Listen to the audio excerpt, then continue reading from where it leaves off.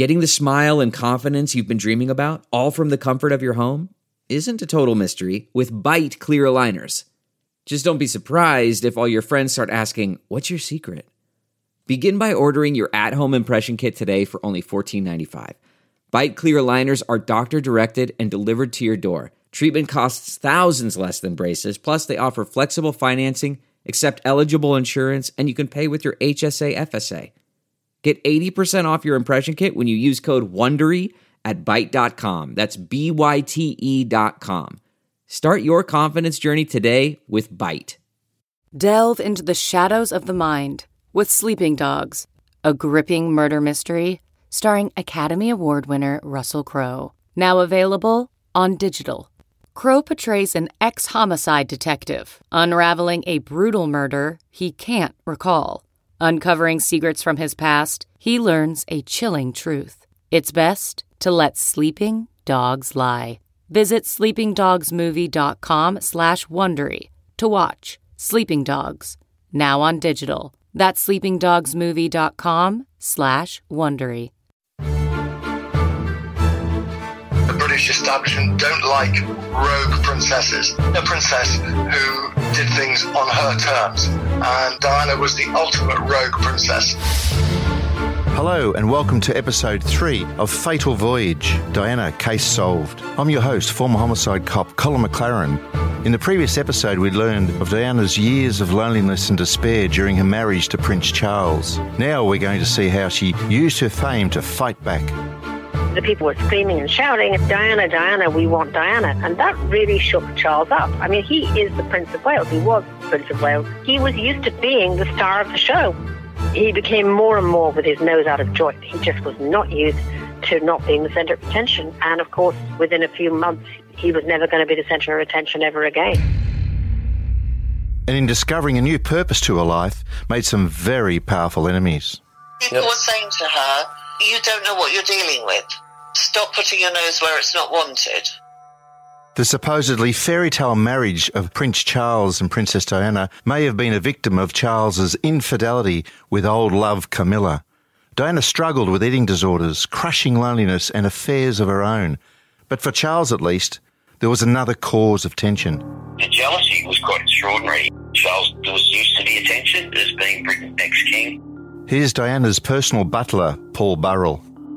When the royal couple were doing engagements all around the world, the crowds wanted to see Diana, and they would chant Diana's name. And of course, Charles would come back from the engagement and be furious.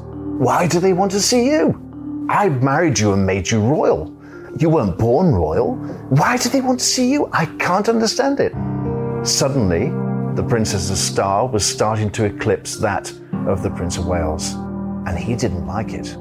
So Diana was sort of following a new route, if you like, because there hadn't been such a popular figure who retained the affection of the British public and the world public while still being a member of the royal family. Nobody expected her to become a world-class movie star in terms of celebrity. Nobody thought she was going to become this incendiary celebrity time bomb that exploded upon them. And nobody was able to handle that, least of all the Prince of Wales. Charles's resentment at Diana's overwhelming popularity manifested itself in what would effectively become a propaganda war against his wife.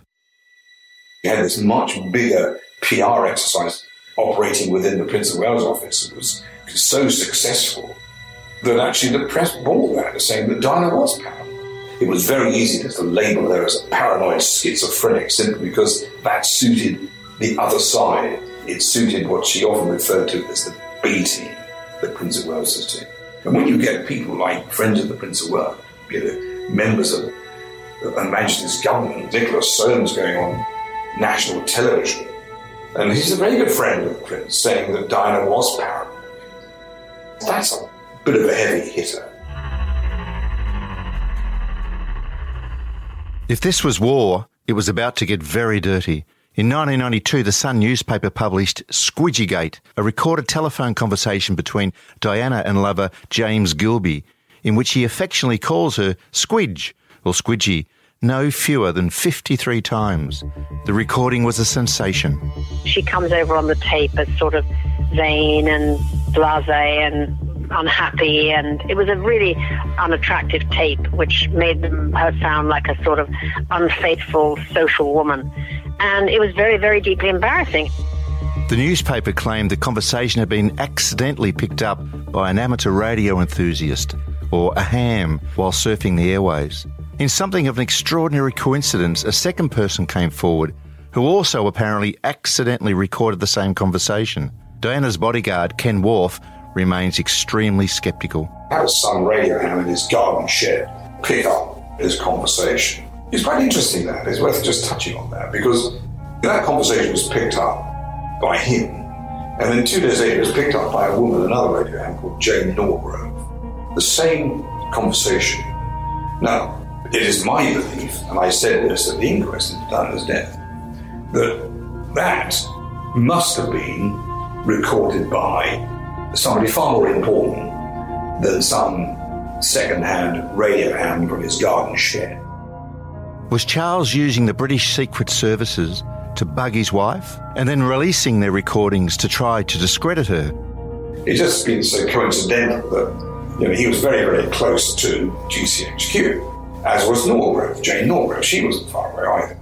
Now, it's possible that conversation was picked up by GCHQ and released on the loop for whatever reason. I don't know what that was. I said this at the inquest, and a representative of GCHQ was brought forth to the inquest to answer the question from the coroner. Did GCHQ record that conversation? Well, you know as well as I do, no government security agency is going to do anything, so the answer was no. The coincidences kept coming. Suddenly another tape emerged of a conversation between Charles and Camilla, in which the heir to the throne expressed some highly X-rated desires concerning his lover. It was this constant sleaze fest that was going on around them, everything about their private life. And then we have the two tapes that get released, one after the other, a tape between Prince Charles and Camilla where they're having really embarrassing pillow talk that involves Prince Charles saying, "I wish I was your Tampax," which is hard to recover from. I mean, I must say that in terms of deadly embarrassment, Charles's reference to wanting to be Camilla's Tampax was a truly epic moment of dreadful, embarrassing personal revelation.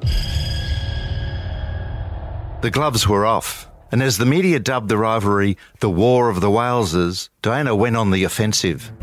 I thought it was fairly obvious to anyone who's been reading newspapers in the last 5 or 10 years that one faction talks to one lot of Fleet Street and the other faction talks to the other. Sometimes they both talk at the same time to the same newspaper.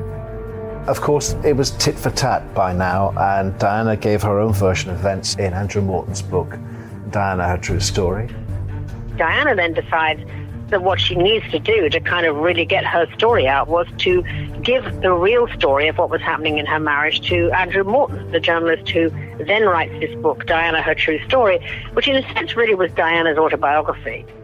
Diana, Her True Story was published later that year and for the first time ripped aside the veil of secrecy that surrounded the royal family and laid bare all the loneliness, all the misery Diana had suffered throughout her marriage. It was an instant bestseller. And of course, the revelations in that book were absolutely incendiary. I mean, she spoke for the first time about her desperate unhappiness, how she was bulimic, which nobody had known until then, how Charles had been unfaithful with Camilla, how she had always felt that he loved Camilla, not her, the aloneness that she felt, her attempts to commit suicide, the royal family's lack of empathy towards her in her distress. So you actually have Prince Charles coming down to breakfast when it was published, not knowing what was going to be in the paper that morning, and opening the newspaper and seeing this headline in the Sunday Times about Diana's repeated suicide attempts. And he literally was blindsided. Worse was to follow for the future king. Diana also gave an interview to Panorama. She felt as if she should have a say too, and the world should really know what had happened inside her marriage. Well, there's no better way to dismantle a personality than to isolate it. So you were isolated? Mm-hmm. Very much so. Do you think Mrs. Parker Bowles was a factor in the breakdown of your marriage? Well, there were 3 of us in this marriage, so it was a bit crowded.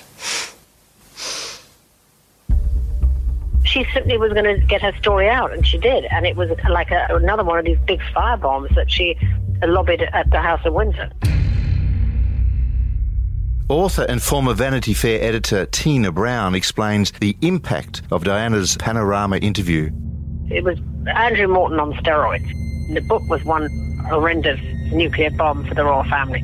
But when she elected to go on television, on the BBC, of all channels, which had always been the big supporters of the royal family, and give this wildly explosive interview to Martin Bashir, where she really did, looking tragic with makeup that she'd applied very skillfully, with a pale face and dark eyes, and looking like a haunted woman, talked about the agony of being in love with a man who wasn't in love with you and who had always been unfaithful with Camilla. She famously said, of course, there are 3 of us in this marriage, which became a hugely quoted phrase all over the world. How she thought that Charles wasn't appropriate to be king, and how the royal family were out of touch. I mean, this was explosive stuff. I mean, in another century, she would have been sent to the Tower of London and executed for talking like that about the monarch. But she did it, and she did it on BBC, and it was a time bomb. The nation stopped at that time, and over 20 million people in their homes watched Diana pour her heart out. And she looked like a wounded animal. She looked hurt, betrayed, and wounded. And of course, the nation's sympathy went to Diana, not to Charles. The royals didn't see it before it went out. They were absolutely gobsmacked to sit there and watch the Princess of Wales essentially talking about the Queen as being out of touch and Charles as being not appropriate to be king. And this was big stuff. So that was an absolute time bomb that shook the royal family to their core and really made it the no going back for Diana. The two of them were at war, and this was a fierce battle. It did affect the royal family. It did affect the Queen, and I think the popularity of the royal family was on the slide at this moment in time, because the Queen does not like royal laundry washed in public. Diana, the fairy tale princess bride who was supposed to epitomise the public love for the monarchy, was now publicly humiliating them. Senior royals were livid. I think for the Queen it was the last straw. That was the last straw. She just thought, this has got to end. I can't deal with this anymore. None of us can. And so she then writes to Diana and says, I am asking you to proceed with the divorce. I was in my butler's pantry one day and I heard this crying from her room and then screaming, Paul, come quick, come quick. So I ran up the staircase and she's holding a letter in her hand. And I could see it had a royal crest on it. And she says, look at this, read it, read it. It was a handwritten letter from the Queen on Windsor Castle stationery with a royal crest at the top. So the letter read, Dearest Diana, having had consultations with the Archbishop of Canterbury and the Prince of Wales, I think it's in the country's best interest if you divorce. So Diana said, they've all decided. The Prime Minister, the Archbishop of Canterbury, and Charles, they've all decided that I should divorce. This letter was signed Elizabeth R. It wasn't a request. It was a royal command. Once she separated from the Prince of Wales, there was no sort of rule book to follow. There hadn't been such a high-profile royal separation before. Don't forget, Charles is and was the future king, and the idea that the King of England could go to the throne as a divorcee seemed impossible at that time. For the notoriously scandal-obsessed British tabloid press, the royal split was front-page news. The royal family were in this constant mayhem of horrible tabloid vulgarity and press and sleaze. The tabloids stalked them morning, noon and night. They're most aggressive and the most invasive at that time. The royal family also got very angry with Diana for doing that because they felt it was bad enough having all of this invasive press coverage, but some of it was actually stimulated by Diana's desire to leak aspects of what was happening in her war with Charles. And of course, Charles's side did the same thing. Charles's camp would brief against her. The tabloids began to be this kind of battlefield for their marriage, and it was one of the most destructive things, of course, that really ended in the ultimate tragedy at the end. Charles was not the only one swearing vengeance. Prince Philip was also furious and, according to Diana, even wrote her poisonous letters. Very much like Charles, Philip was having a hard time. He didn't understand women either. He was quite scathing. Really, very pretty nasty letters. He did call her names because she shouldn't have been seeing another man, but then sauce for the goose and sauce for the gander and all that. But he never spoke to Charles and said, "Oh, don't see Camilla," which they should have done. Somebody should have done that. She was not afraid of them. She was not intimidated by Prince Philip. She regarded Prince Philip as someone who was just a bully, who had absolutely nothing to do with what she was going to do in life. She was not intimidated by him. Charles and Philip did have one hold over Diana, however. Prince William and Harry may have been her children, but as second and third in line to the throne, they were royalty first and foremost. She was actively concerned. She was fearful that her sons would be taken away from her.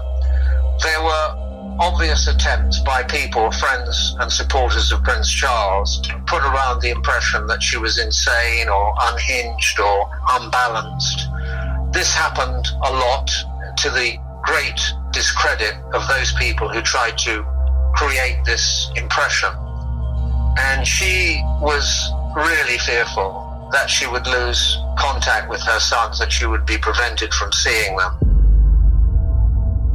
The order of the day was to undermine Diana.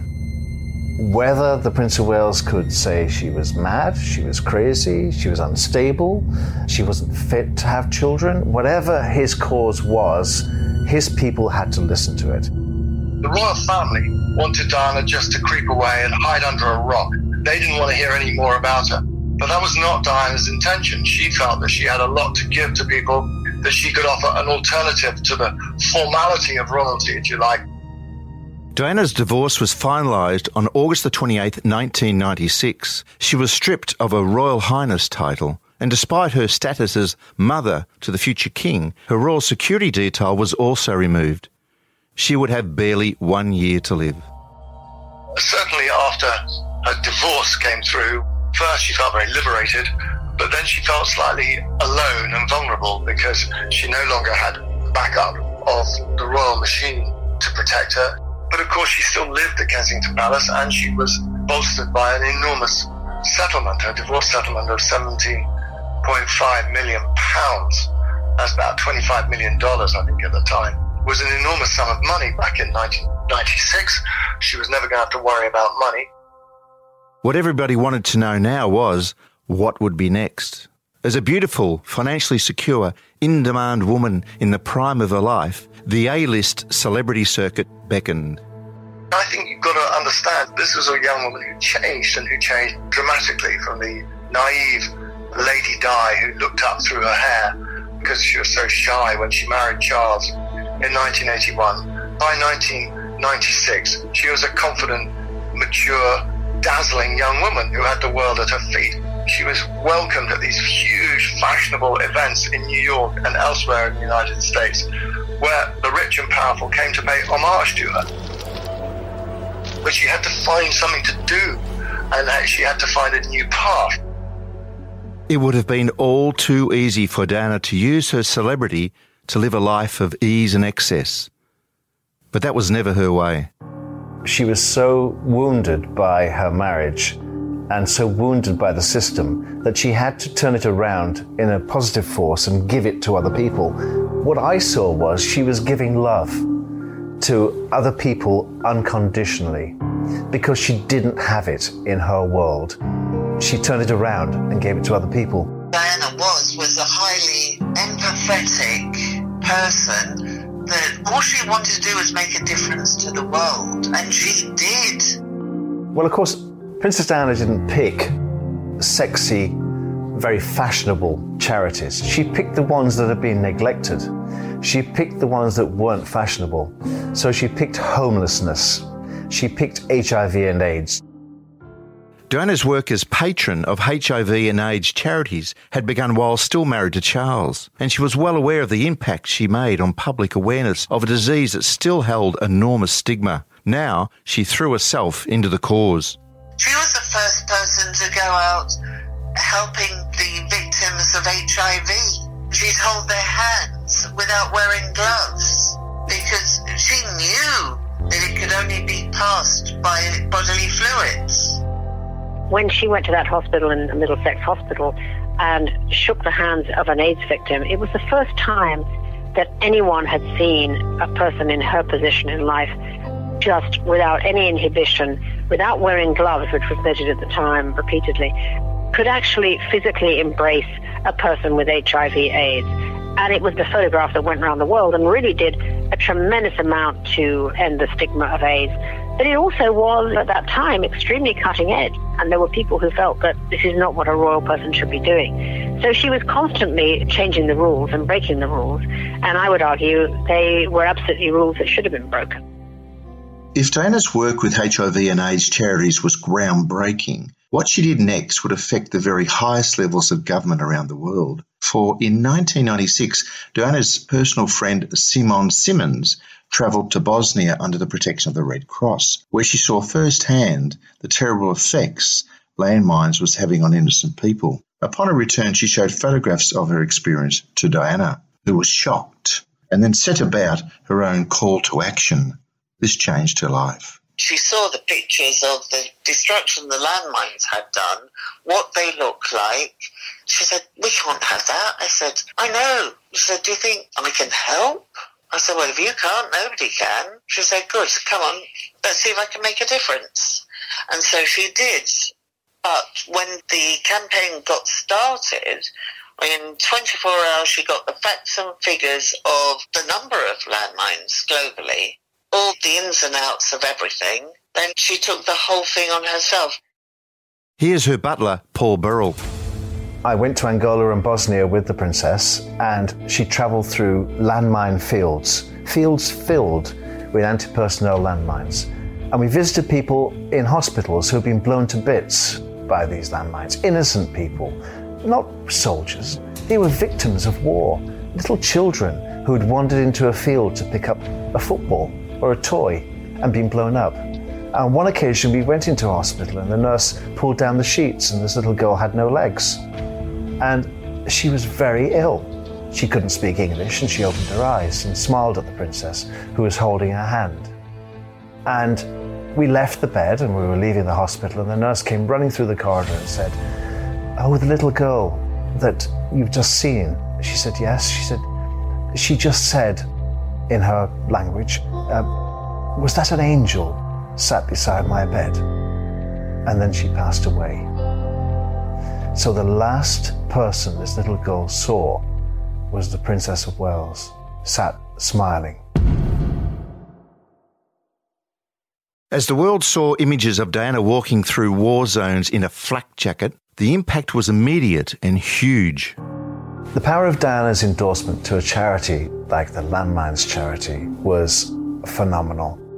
When Diana shone her light onto a charity such as a Landmines cause or HIV and AIDS, it became world news. It was on the front pages of magazines and on the front pages of newspapers. Her power was immeasurable in monetary terms, but it also gave funding towards that charity. It gave them attention, and it brought the world spotlight onto that particular cause. Not everybody was so enraptured of Diana's campaigns, however. Diana made a great many enemies too with some of her charities that she picked. Some of the charities that Diana picked really rattled the establishment. Her decision to make landmines a cause that she was really going to get behind, which is a very personal connection that she forged when she was really enlightened about how dangerous and how horrible the effects were of innocent people stepping on these anti-personnel mines and ending up maimed and dead in places such as Angola. There may be controversy at home, but the princess's frontline campaigning continued in Quito, thought to be the world's most heavily mined town.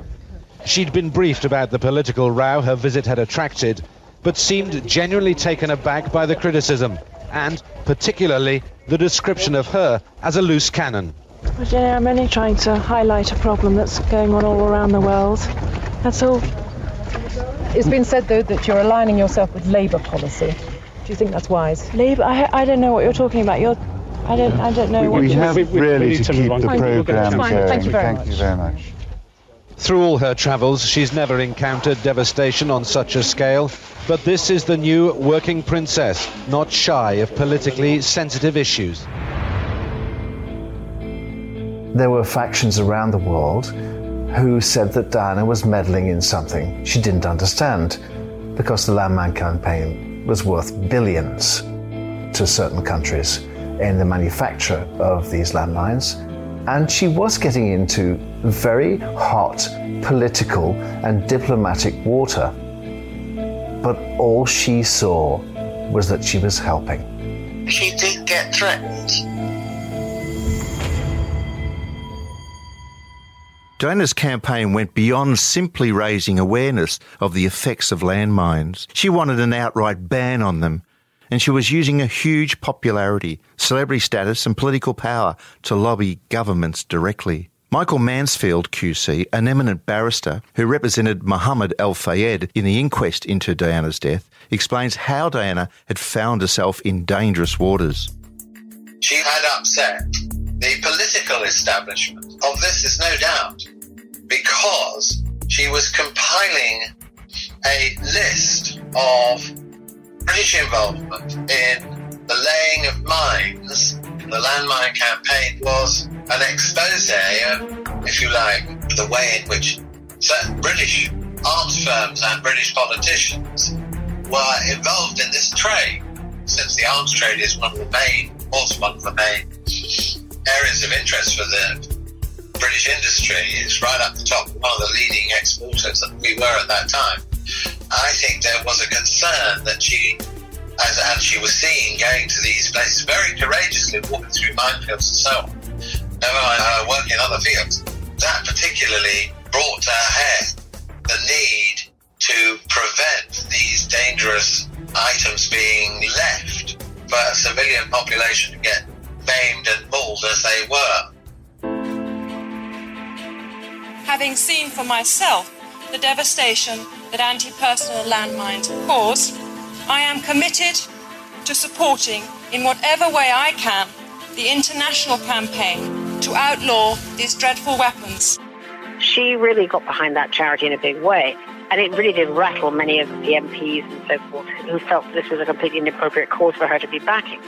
And they called her crazy and they called her uninformed. But actually, Diana was very well informed about all the charities that she was involved with. If you remember when the landmine campaign was born, and look at the number of countries that signed up to the Landmine Proliferation Treaty, they signed up to stop buying landmines. The fact that she made a huge dent in that business affected quite a few people.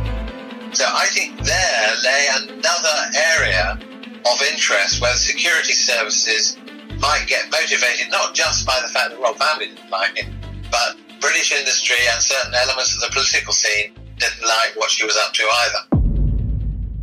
Diana's marriage had imploded amid the so-called War of the Waleses, a very public slanging match of infidelity and accusations in which she had aired the royal family's dirty laundry in a way that nobody had ever seen before, and which had provoked fury at the very highest levels of the establishment. And now her campaign to ban landmines was also making her some very powerful enemies in government and amongst the shady international arms trade. Simone Simmons remembers one particularly chilling conversation with the princess just months before her death.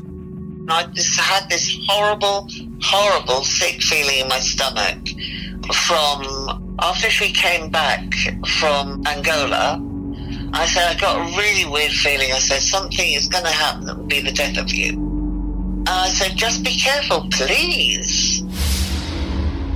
She said, don't worry, I'll be okay. I said, we don't know what we're dealing with. These things are bigger than all of us. I said to her, the arms industry, it's the arms industry. These organisations, if they don't like opposition, and they tend to get rid of opposition. I said, something will happen that will be the death of you, and that's that. Look, the landmines, they kill civilians and animals, that's it. And it scares people off. Good way of keeping populations under control. We're talking a multi-billion, or rather a multi-trillion-dollar business. You try putting dents in any multi-trillion-dollar businesses and you're going to have hell to pay. What I'm trying to say is they've got their own ways of dealing with things. And don't forget, the big pharma and the oil companies, they are a law unto themselves. And they're not answerable to governments or people or anybody. Next time on Fatal Voyage, Diana, case solved. She said, actually, it sounds ridiculous now, as we were sitting there in the comfort of her sitting room in Kensington Palace. She said, but I really did believe, genuinely believe, that someone was going to tamper with my car. She said, I really believed that. She said, I was too much of a problem. They wanted to get rid of me. Princess Diana herself believed strongly that she was going to be murdered, and she predicted how she would be murdered. She said that she would be murdered in a car crash, orchestrated to look like an accident, and she very firmly blamed her husband for being behind that plot. This was a kind of terrible, toxic mix of motivations that was going around in Diana's head at that time, leading her to do all kinds of reckless things that she shouldn't. Namely, go back into Paris with Dodi, drive through the streets with him. Press knew that she was there, go into the Ritz Hotel. I mean, these are very public places with tons of press around, and it was a madness to be in these kind of venues in the height of summer with Dodi Al-Fayed. Fatal Voyage, Diana, Case Solved is hosted by me, Colin McLaren, executive produced by Dylan Howard, and is production of Broad and Water Studios and Endeavour Audio. Executive producers also include Tom Freestone, James Robertson and Andy Tillett. The series is produced by Billy Spear and written by Dominic Utton. Reporting by Aaron Tinney and Doug Montero, with additional research by me, Colin McLaren. The series is mixed and engineered by Sean Kravitz, Sam Adder, and Benstown. There is so much more to this story, and you don't want to miss anything, I can assure you. Make sure you subscribe to Fatal Voyage, Diana, Case Solved, wherever you get podcasts.